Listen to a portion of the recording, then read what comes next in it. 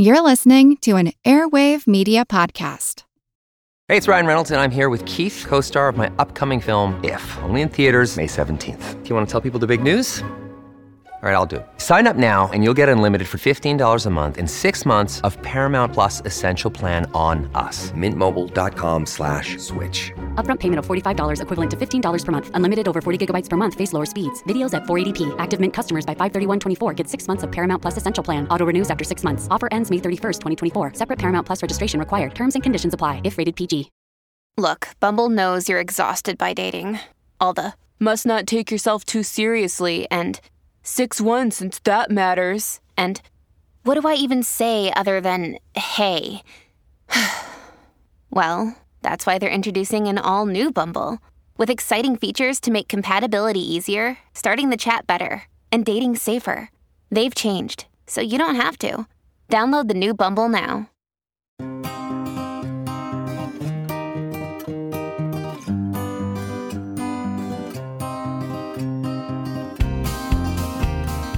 For 2 weeks in late November and early December, Paris will host the United Nations Climate Change Conference. Obviously, security is heightened in the City of Light following the terrorist attacks, and public rallies planned around the climate conference have been banned as a precautionary measure. But the talks will continue. Global leaders have one goal that, on the one hand, is quite simple, but on the other is frustratingly complex: achieve agreement on how to address climate change. I'm Seth Shostak. I'm Molly Bentley. Welcome to Big Picture Science, produced at the SETI Institute, where researchers investigate the nature and origin of life.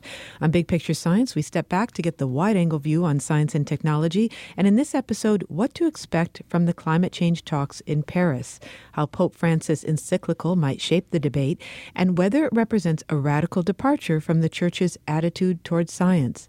But first, a story ripped from the pages of a Hollywood screenplay.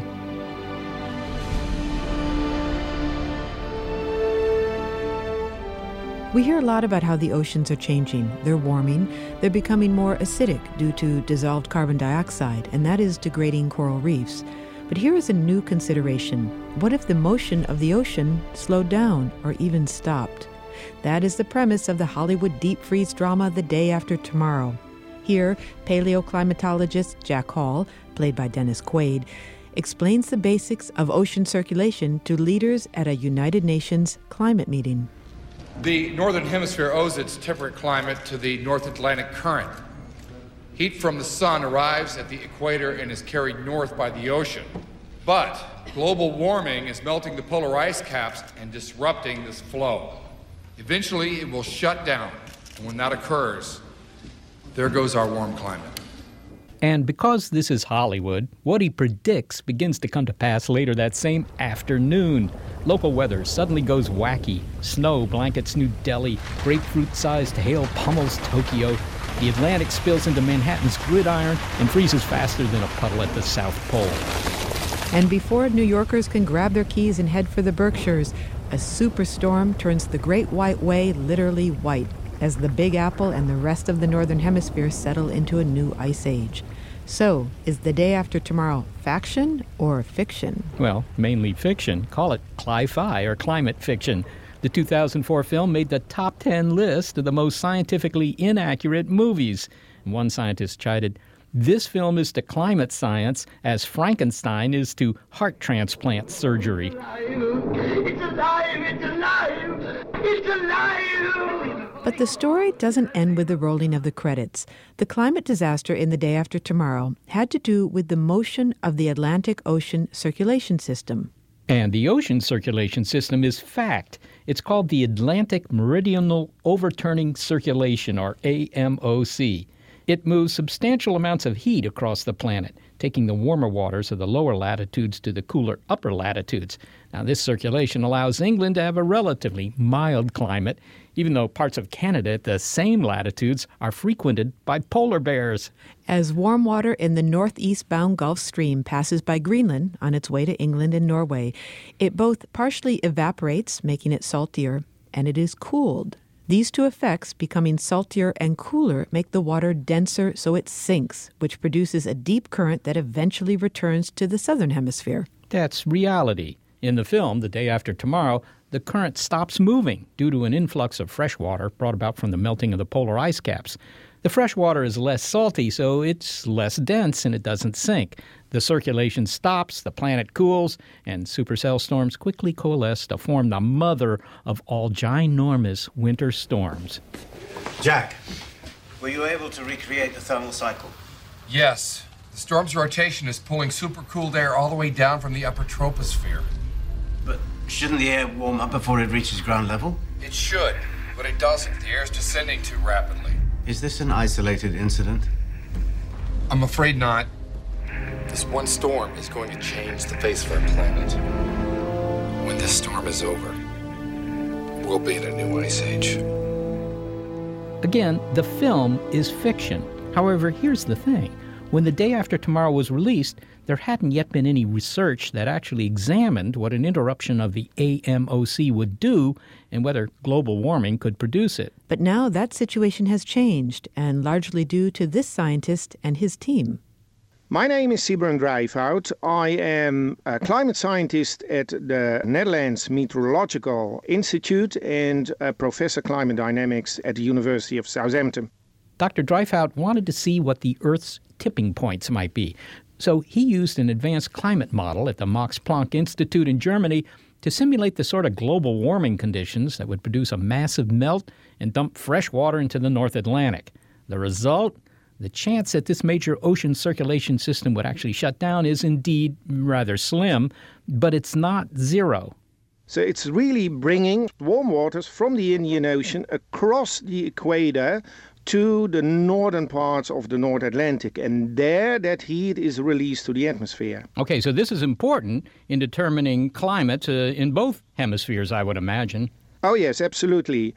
If this circulation would shut down, the southern hemisphere would warm and the northern hemisphere would really cool.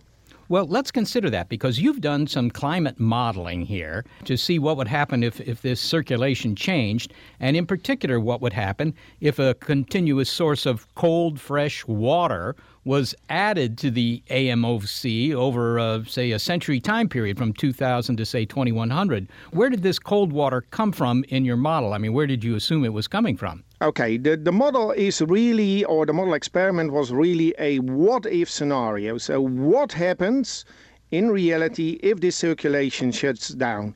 Because we wanted to know the real effects and not the effects as seen in the movie The Day After Tomorrow.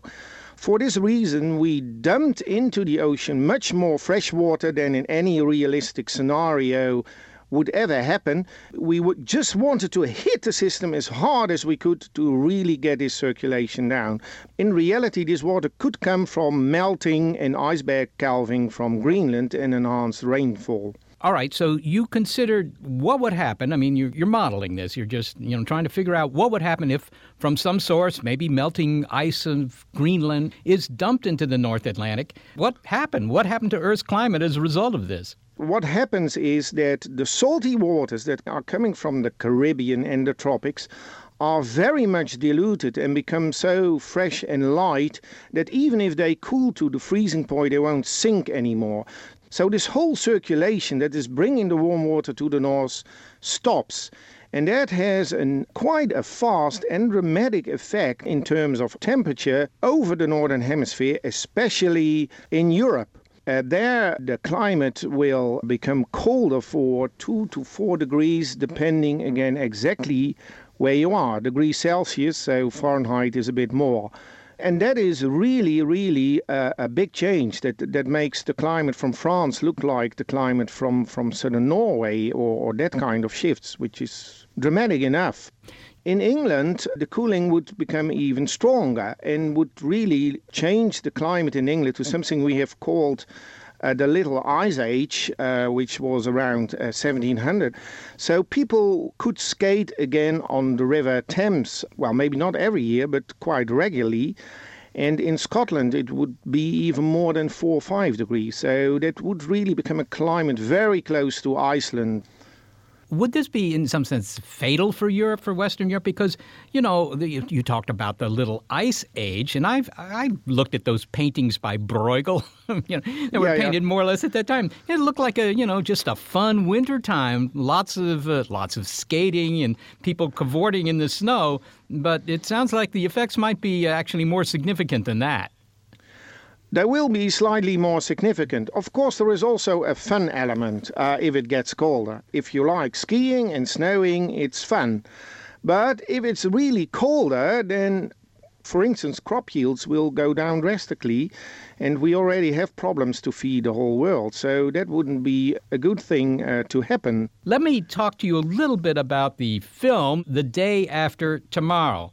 Now, in that movie, the melting polar ice caps have added enough fresh water to the North Atlantic to disrupt its flow, and there are dramatic changes in climate, and they occur over just a few days. Now, is that the way it plays out in your model? I mean, is that the time scale?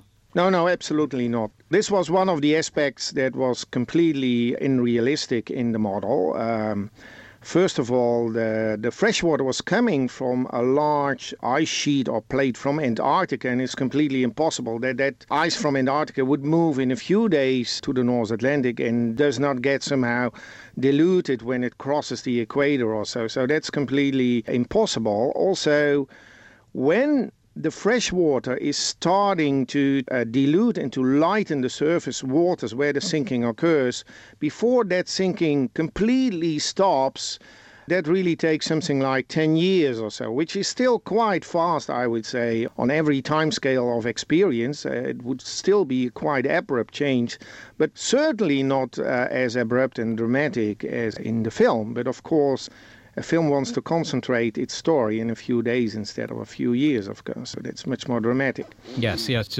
Tough on the plot if you have to wait 10 years for something to happen. But, when that film came out in 2004, a lot of climate scientists kind of piled on and said, well, this is totally unrealistic. But now, you've done these studies, and it sounds like, at least in part, what they were showing there, yes, the source of the fresh water might not be a major ice sheet in Antarctica, but snowing in New Delhi, tornadoes devastating Los Angeles, temperatures falling to, I think in the film, they went to, 100 or more degrees below zero.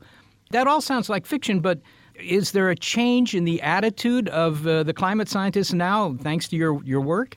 Well, that is difficult to say. Again, I agree the effects were overdramatic and physically impossible and unrealistic.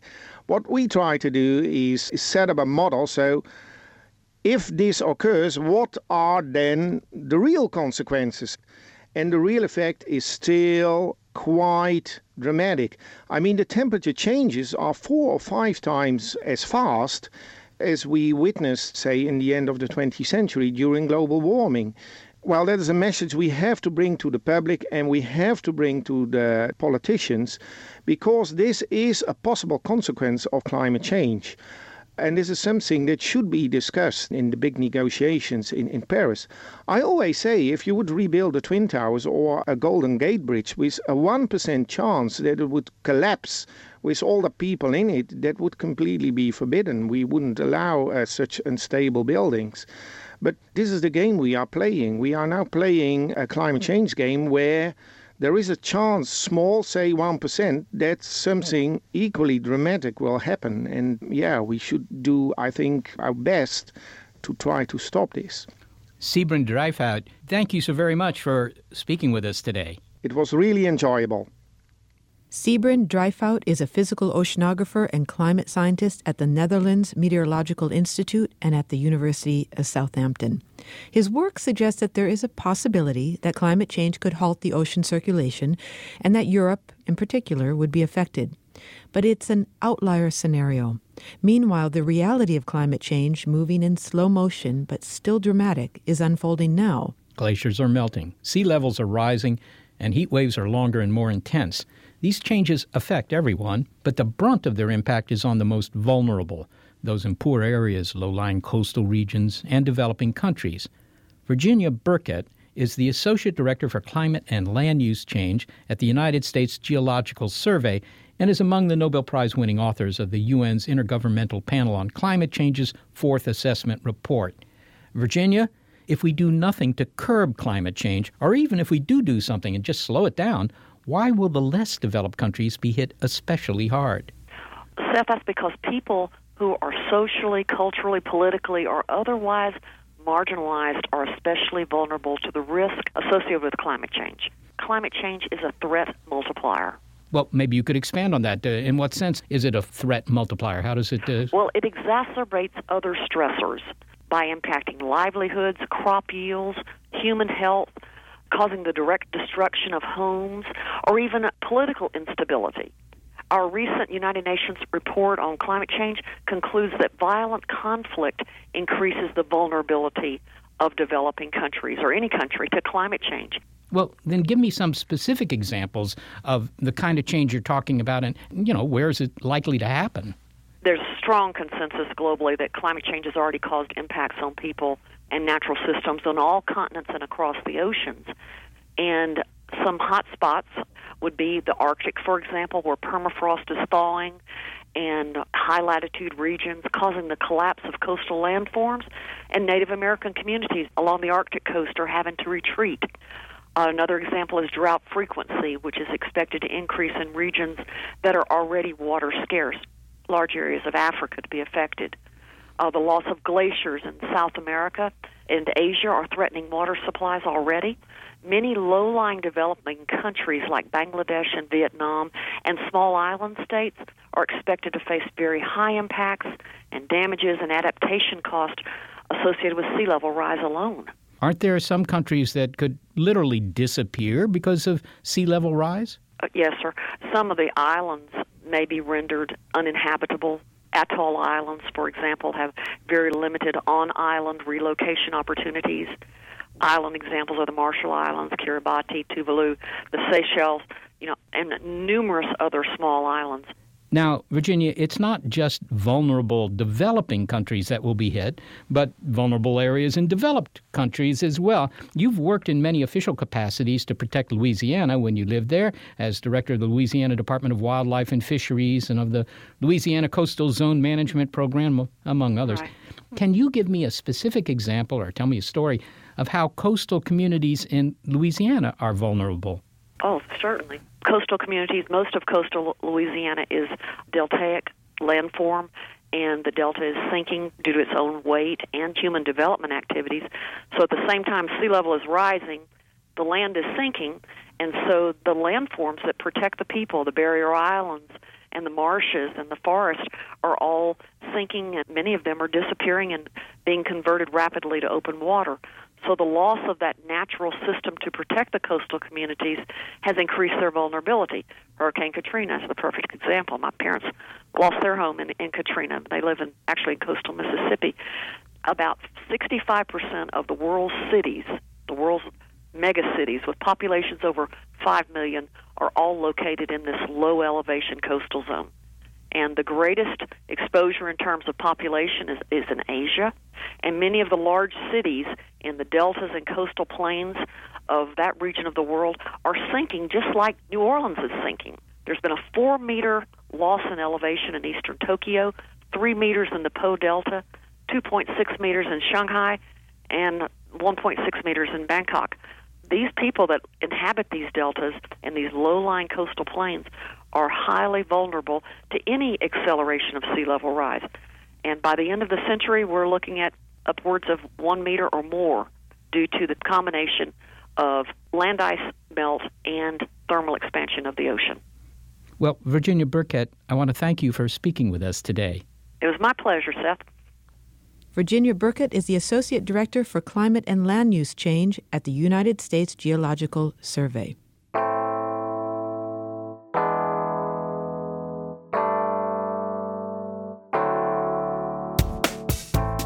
The poor are the most vulnerable to climate change, and because of that, the central message of Pope Francis's encyclical is that we have a moral imperative to take action to stop it. Is accepting the scientific conclusions of climate change a departure for the Church on matters of science? An historian talks Galileo, Darwin, and the long dance of science and religion next. It's Climate Conversation on Big Picture Science.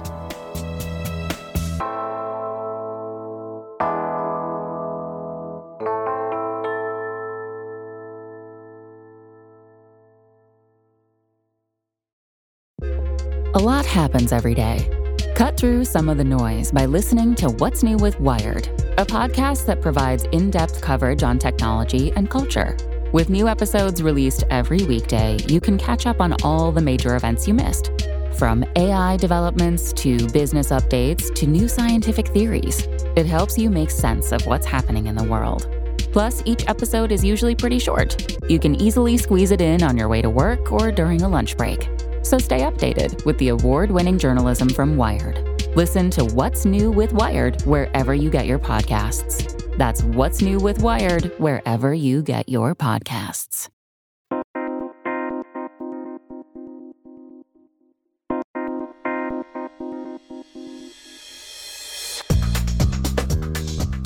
In June of this year, the Vatican released Pope Francis's encyclical on the environment. He revealed himself to be a green pontiff. In the document, he warns that if we don't act to stop climate change, we'll face an unprecedented destruction of ecosystems with serious consequence for all of us. We're all in this together, he says, but since mainly industrialized nations got us into this mess, they are obliged to help those most vulnerable to the consequences, the poor. He reframed the debate around climate change from a techno issue to a moral one. He reiterated his message during his visit to the United States 2 months later. And so even if His Holiness does not attend the climate conference in Paris, his position on the matter surely will be felt. After all, Pope Francis speaks for the largest organized group of Christians in the world, numbering in the billions. Leading from a position of moral authority is not unusual for the Church. That's what it does. But is it a departure to advocate the conclusions of scientific research? You might have a hazy memory of what happened to Galileo when he abandoned the earth at the center of everything philosophy that was still all the rage, even in the early 17th century. The Catholic Church put Galileo under house arrest. But according to the director of the MIT Museum, John Durant, what actually happened to Galileo is a little more complex. The Church at the time actually supported scientific inquiry. Still, says Dr. Durant, Pope Francis' position on climate change could be seen as a departure from tradition. I think it is rather unusual, certainly for the Judeo-Christian tradition, to hear quite such a strong statement, particularly in a fast-moving area. So environmental issues in general, of course, in historical terms, are of relatively recent origin. You don't have debates quite like this, for example, in the 19th century. In fact, the whole notion of environmental science and environmental awareness is a distinctively 20th century one. So there haven't been that many opportunities, to be honest, for the Church to work out what it thinks about environmental issues. And this has to be, in that sense, a rather important move by part of the Christian community. So it sounds like in accepting the science of climate change and coming out with this opinion on it, this encyclical, the Church is kind of departing from its historic relationship with science? Well, I wouldn't quite put it like that. I'm one of those people, I think there are many now, who would question whether the Church has ever had a single and straightforward relationship with science. The Church and different churches have had many different kinds of relationship with science, sometimes very constructive and supportive, and sometimes not. I think we need to look at particular areas, times, and places to pick that apart. Well, I think that when many people think of the Catholic Church vis-a-vis science, they're going to think in terms of Galileo, who was, of course, put on trial for suggesting that the sun, not the earth, was the center of the universe. But is that an accurate reading of history? Was it really the problem with the science that was at issue there? So that very famous, maybe better notorious episode has been much debated and much, I think, misunderstood. The fact is that in Galileo's day, the Church was deeply involved with studies of what we would now call astronomy, studies of the universe. The issue between Galileo and the Church was at the very least extremely complex and wasn't perhaps made easier by the fact that Galileo was keen to do theology for the Church as well as to do what we would today call science, what he might have called natural philosophy. It was not a straightforward conflict. The notion that science and religion are in some sort of warfare one with the other actually doesn't really take hold in the Western world until the second half of the 19th century.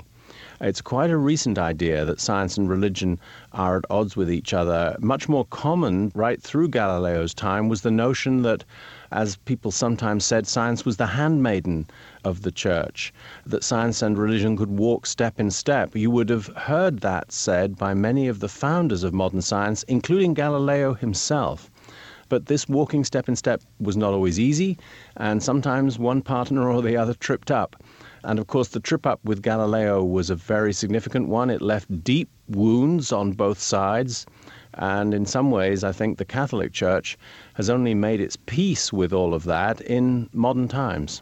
There's a relatively large fraction of the population, at least if you believe the polls, that say, they don't believe in climate change. They don't think it's happening. Or if it is happening, it's not anthropogenic. It's not something we're doing. It's just a natural environmental change. I can't say that I know whether, the majority of such people are of one faith or another. But do you think that this has actually affected, when I say this thing, I mean the encyclical, has affected the attitude of many of the lay Catholics? I don't know if it has. I hope it has. There are some very interesting and I think rather puzzling and worrying things that have happened in the dialogue between science and faith in the United States in recent decades. And actually, I'd want to just mention here some of the Protestant traditions because they're of equal or greater significance in terms of U.S. public opinion. But it's been very unfortunate, in my view, that for all sorts of particular reasons in recent decades, large sections of rather earnest and devout Christian belief in American society have come to align themselves with a series of what are ultimately secular causes. And one of the causes that these Christian folk have aligned with is climate skepticism. Now, we could debate at great length why that happened. It was always a puzzle to me and a problem to me because I think that these folks were aligning with the wrong thing in terms of where the evidence lay and where the needs lie. But I would want to say strongly, as someone who actually comes out of the Christian tradition myself and who cares about Christian faith, I would want to say there is no necessary link between Christian faith and climate skepticism, for heaven's sakes. And the sooner we can persuade people of faith to look more openly at the situation and not assume that their faith gives them a mandate to reject the findings of science in this area, the sooner we can persuade them to do that, the better.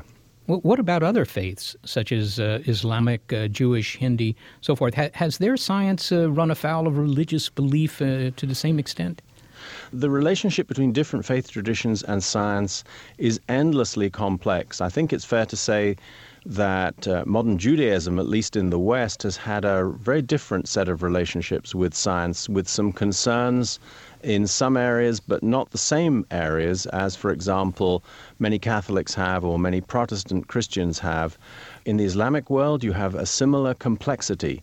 We hear a lot about Islamic fundamentalism these days, and some forms of so-called Islamic fundamentalism have indeed chosen to take issue with a great deal of modern science, but that doesn't mean that all forms of Islam do that. So again, it's a rather textured thing, and I would want to argue that there's an inescapable responsibility for religious leaders from all of these traditions to think through their own values in relation to what the modern world of science and technology has to say. But wholesale rejection of the consensus findings of science is a very big and most often a very unwise move for a faith tradition to make. It pits itself against the balance of judgment of the best experts in a field, and that's always a dangerous place for an upholder of a faith tradition to put themselves. John, one of your areas of expertise is Victorian science. During Victorian times, science and religion underwent dramatic changes. Many scientific discoveries challenged the literal meaning of the Bible, from geology in the age of the earth to biology and the origin of man. What was the nature of scientific discovery at the time that had such great impact? Was it simply there was more science being done? No, I don't think it was just that. I do think the 18th century, in many areas of science, was the great age of understanding things by classifying them, by ordering them.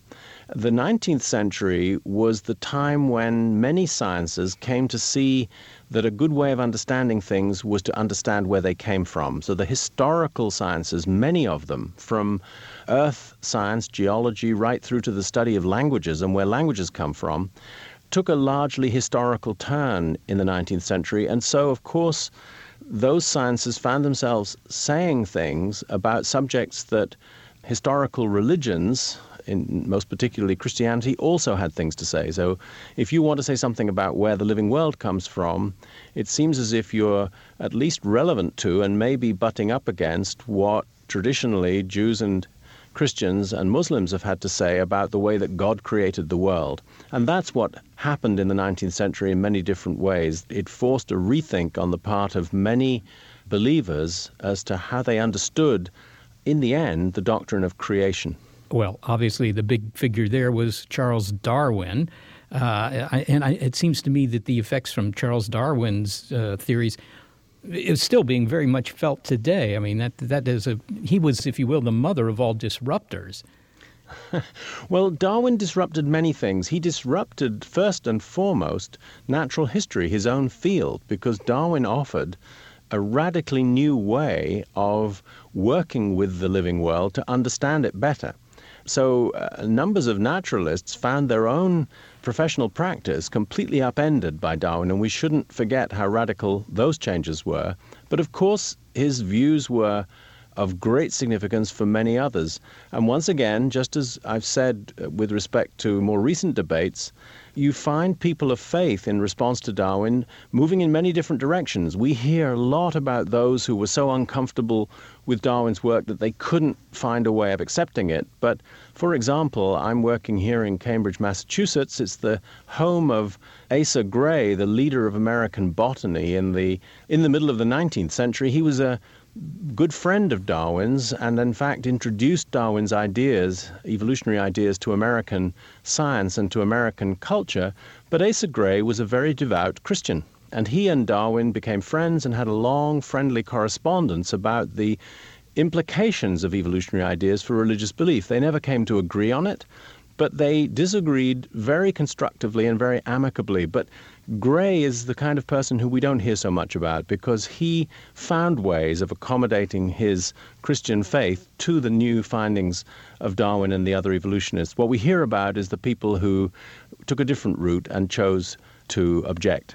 Well, finally, John, the Church's interest in climate change, perhaps we're just looking at this wrongly. It's not really about the science at all. It's simply about the social import, like a crisis in food. It's about the well-being of the populace.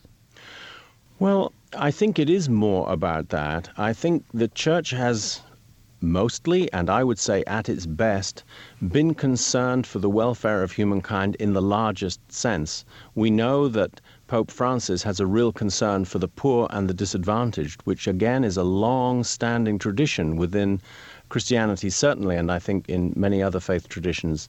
And if you're going to be concerned for the world's most vulnerable today, given what we know about the interpenetration of human interests with the natural world, then it's, I think, quite understandable, maybe even inevitable, that you're going to be concerned about the natural environment. So I see what's happening as the Catholic Church is pivoting on the issue of climate change as being really, quite honestly, consonant with the overall position of that faith tradition over the long term, a position which says we're concerned about humanity and about vulnerable people as much as about anything else. John Durant, thank you so very much for speaking with us. You're very welcome. John Durant is the director of the MIT Museum and teaches in the school's Science, Technology, and Society program. Certainly there's an interesting point here about the fact that certain Christians have aligned themselves with being upset about climate science, and it doesn't really make any sense. I mean, think about it. They don't seem to have any problem with other areas of science like quantum mechanics or relativity or any of that. I can understand when they might, worry about things like Darwinian evolution because, after all, that might contradict Scripture. That's in Scripture. But climate science is not in Scripture, so I really don't get it. But as Durant points out, this whole idea that there's a conflict between religion and science, that's a fairly new idea. It was never the case before, and I hope it's not going to be the case in the future.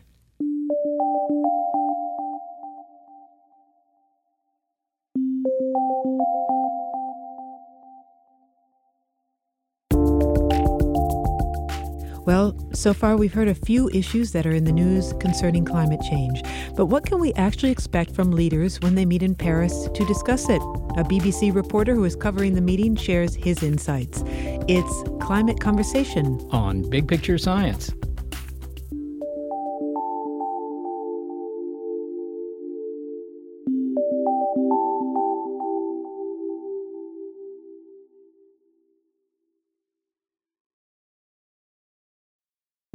From the latest in artificial intelligence to new apps and business upgrades, the tech industry is always changing and growing. So keep up with the Daily Crunch podcast from TechCrunch. With new episodes released nearly every day, the Daily Crunch gives you a brief overview of the biggest tech headlines, and it's all delivered in around 5 minutes or less, so you can easily hear about the latest updates while trying some of those updates for yourself. Listen to the Daily Crunch now, wherever you get your podcasts. That's the Daily Crunch, wherever you get your podcasts.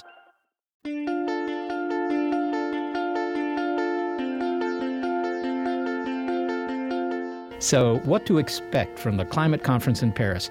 Well, here are some facts we know right off the bat.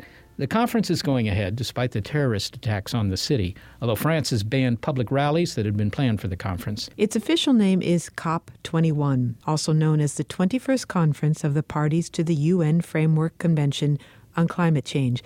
And thankfully it has a shorthand, the 2015 Paris Climate Conference. It begins on November 30th and runs until December 11th. That's nearly 2 weeks of yakking and arguing.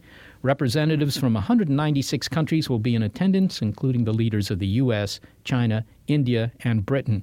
There are two main goals: limit the emissions of carbon dioxide so as to keep global warming to under 2 degrees Celsius, that's 3.6 degrees Fahrenheit, and change the nature of how we do business on this planet.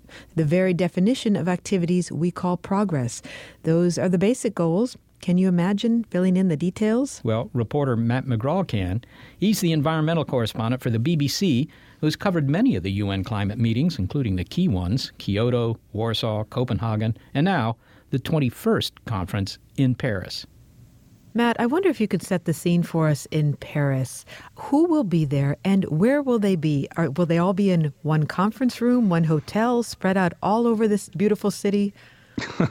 The beautiful city is something I think most of the people going there won't actually see, because the conference is going to take place in Le Bourget, essentially an airport complex in one of the suburbs in the north of the city. So 50,000 people are expected, environmentalists, campaigners, politicians, heads of government. Everybody is expected to turn up, and the first couple of days will be taken up with the leaders, heads of government, President Obama, President Putin, President Xi Jinping.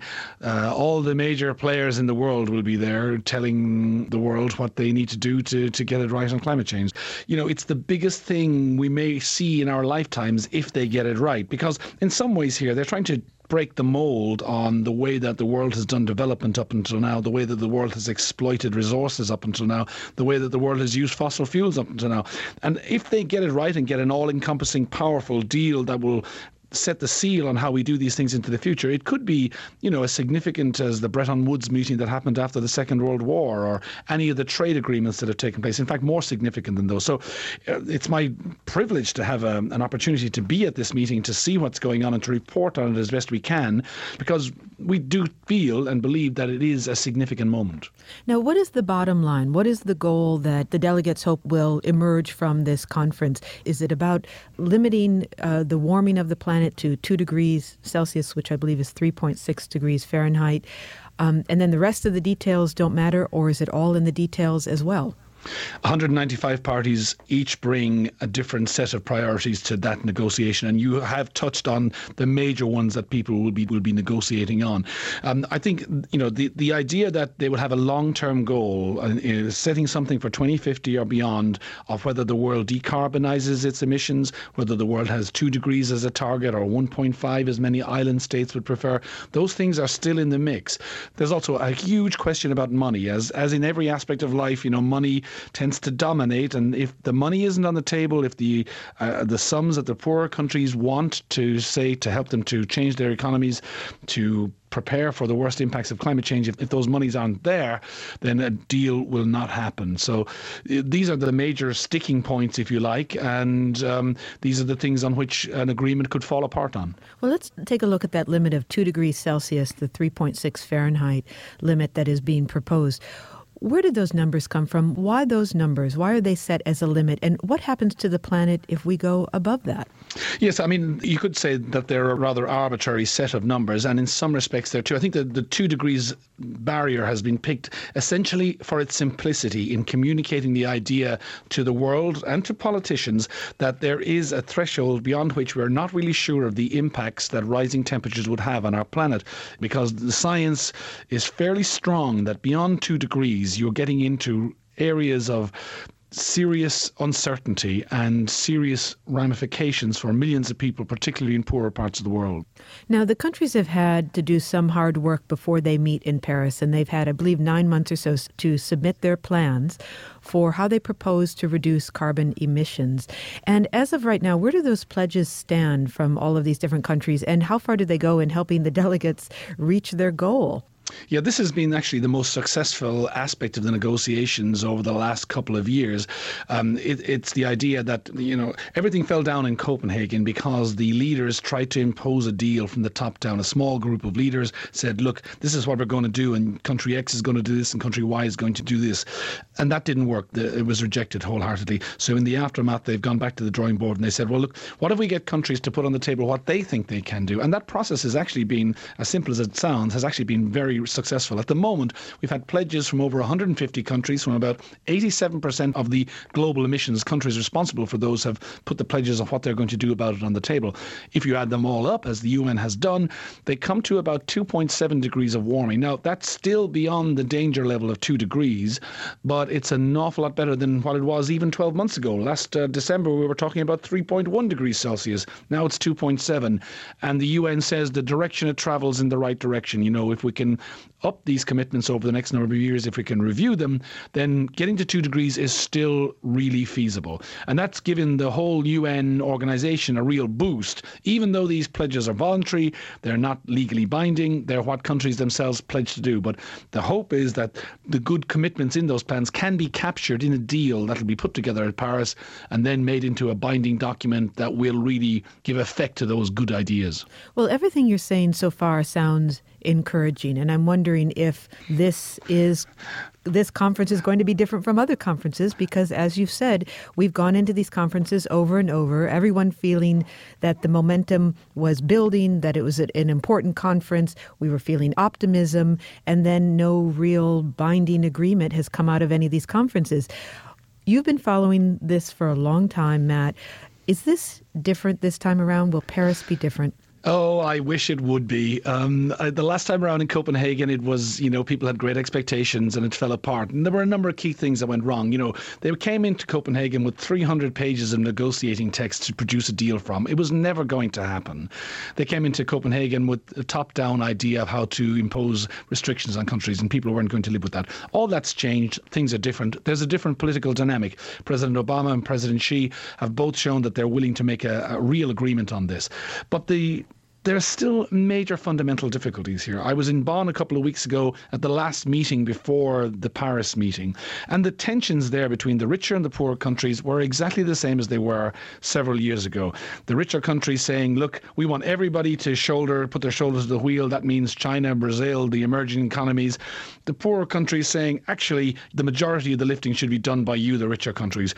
Those divisions were still apparent, still divided. They've got a 50-page document, which is better than 300 pages, I grant you, but 50 pages into a comprehensive 8 to 10 page agreement is still a long way away. So I think there's a lot of political spin going on out there. Everybody is trying to push the fact that there will be a deal.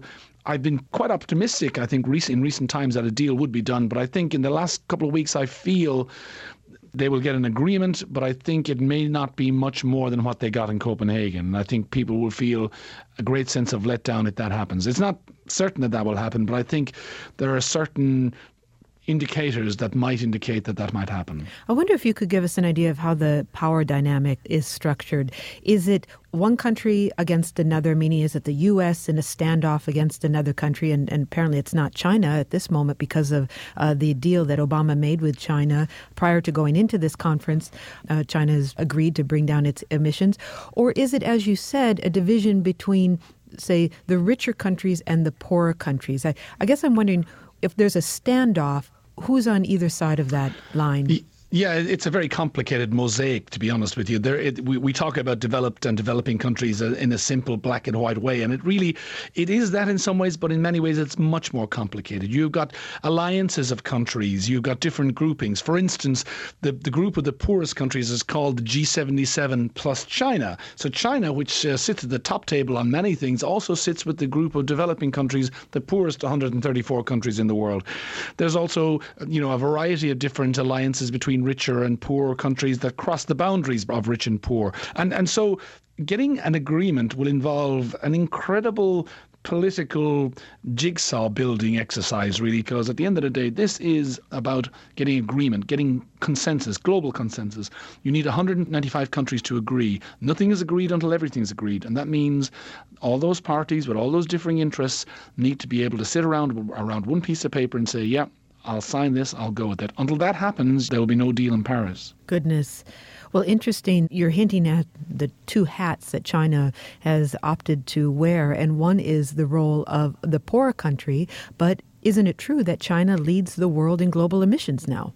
Yes, since 2009, actually, the developing countries have led the world in the emissions. The emissions that they're producing now exceed what the Western or developed world have produced. And this is one of the key things that gets the annoyance of the richer countries, because the way that the UN Climate Organization is set up is based on what the world was like in 1992, when a small group of countries, around 20 or so, took on promises to cut their emissions. The world has hugely changed since then. China and India and other countries, they don't have any obligations to cut their emissions. The US and the European Union and others, they say, look, it's time the world has changed. We need a new tally of the world. We need a new dispensation about who does what. And they really feel that's unfair, and they want China, Brazil, Mexico and others to take on. Those countries have all indicated they're willing to take on those commitments. And so has India, for instance. India says it's willing to take on changes and go to renewables, etc. For the richer countries, for the United States and Europe, they want to see that greater sense of equality. That many of the poorer countries, this issue which they call equity in the terms of the negotiation, this is something on which they will fight to their last breath, because it has such serious consequences for their development going forward, and they feel that they're being now made to carry the can for the richer countries having the free use, if you like, of fossil fuels for 200 years, and suddenly they turn around at the end of it and say to the poorer guys, hey, we think these fossil fuels are a bad idea, you shouldn't use them. And that they see that as really quite a bit cheeky. Now, Pope Francis presented his encyclical this summer, and he was in the United States to great fanfare for about a week or so in New York and Philadelphia. Will he be in Paris? Do you think that you will spot the Pope? Yeah, that's a great question. And we have played this game a lot recently in the office here, wondering, will he come? Will he not come? There's no indications at the moment that he's going to come. But, he is technically, I think, the head of state of the Vatican City, so he could technically be a global leader who could come there. And particularly since he has given such an importance to care of the climate, care of the environment in his encyclical during the summer in Laudate Si, showing not just that he cares about it, but that he really understands it. If you read that encyclical, you see the words of a man who's really gotten to grips with the understanding, the physics, the chemistry, the science behind it. So I think it would give a real moral boost to the conference if he did come. I can understand why he may not want to come. And so that's still in the balance. But I think the moral strength that's come from Pope Francis, and also from the Islamic leaders calling for a deal, from Buddhist leaders calling for a deal, all that is adding to, I suppose, the greater popular sense that people around the world really want a deal and will live with a deal. Whether that translates into the type of deal they want, when the politicians are filling the rooms late into the night, when they're down to the red lines of their negotiation, when they're down to the wire about what they can and cannot do, whether that moral message will come through to them and carry weight, I don't know. Well, finally, Matt, let's say that this agreement is reached and all these goals are met, which is a highly optimistic interpretation of how things might unfold. How might the world have changed when the conference ends? What will the world look like then?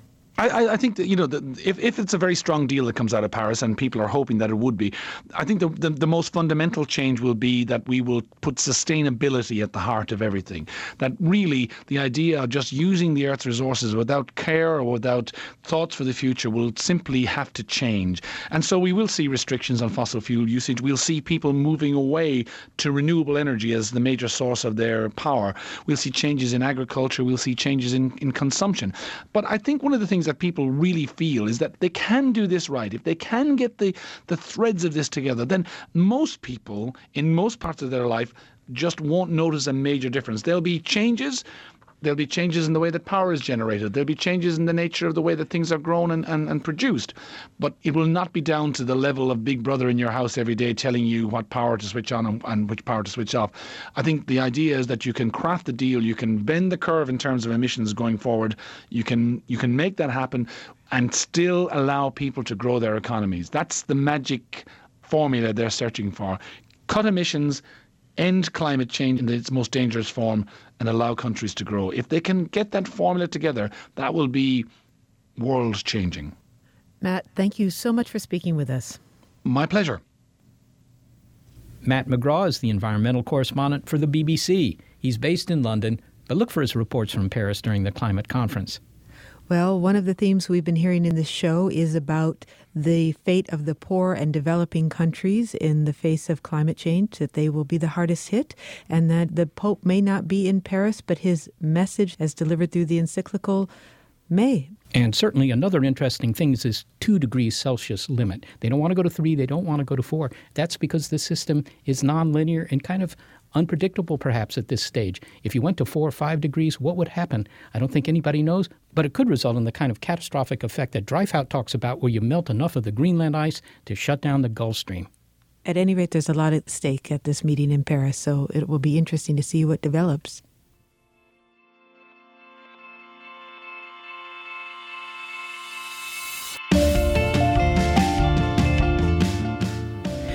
Thanks to those who helped produce the show. There's no need for a conversation about this. We couldn't do it without Gary Niederhoff and Barbara Vance. Also, thanks to financial support from Rena Shulsky-David and Sammy David. Big Picture Science is produced at the SETI Institute, where scientists study the origin and nature of life. And a big thanks also to our listeners. Your ears have been attuned to climate conversation. If you'd like to hear other episodes of Big Picture Science, well, you'll find them in our archive at bigpicturescience.org. And if you're a podcast listener, but you prefer listening to over-the-air radio because you just like a bit of change from your usual web-based existence, check out the listing on our website of radio stations that carry the program. And if your local station is not on that list, we'll consider letting them know that you like the show. And do you have a comment, a criticism, or a suggestion? Well, throw in some faint praise and then email it all to bigpicturescience@seti.org.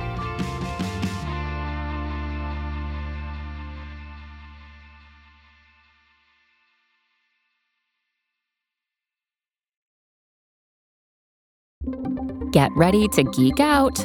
The Wired Science Podcast explores all the latest and greatest in science. Everything from strange diseases and biological breakthroughs to interesting tech and mysteries in outer space. Listen to Wired Science today wherever you get your podcasts. That's Wired Science wherever you get your podcasts.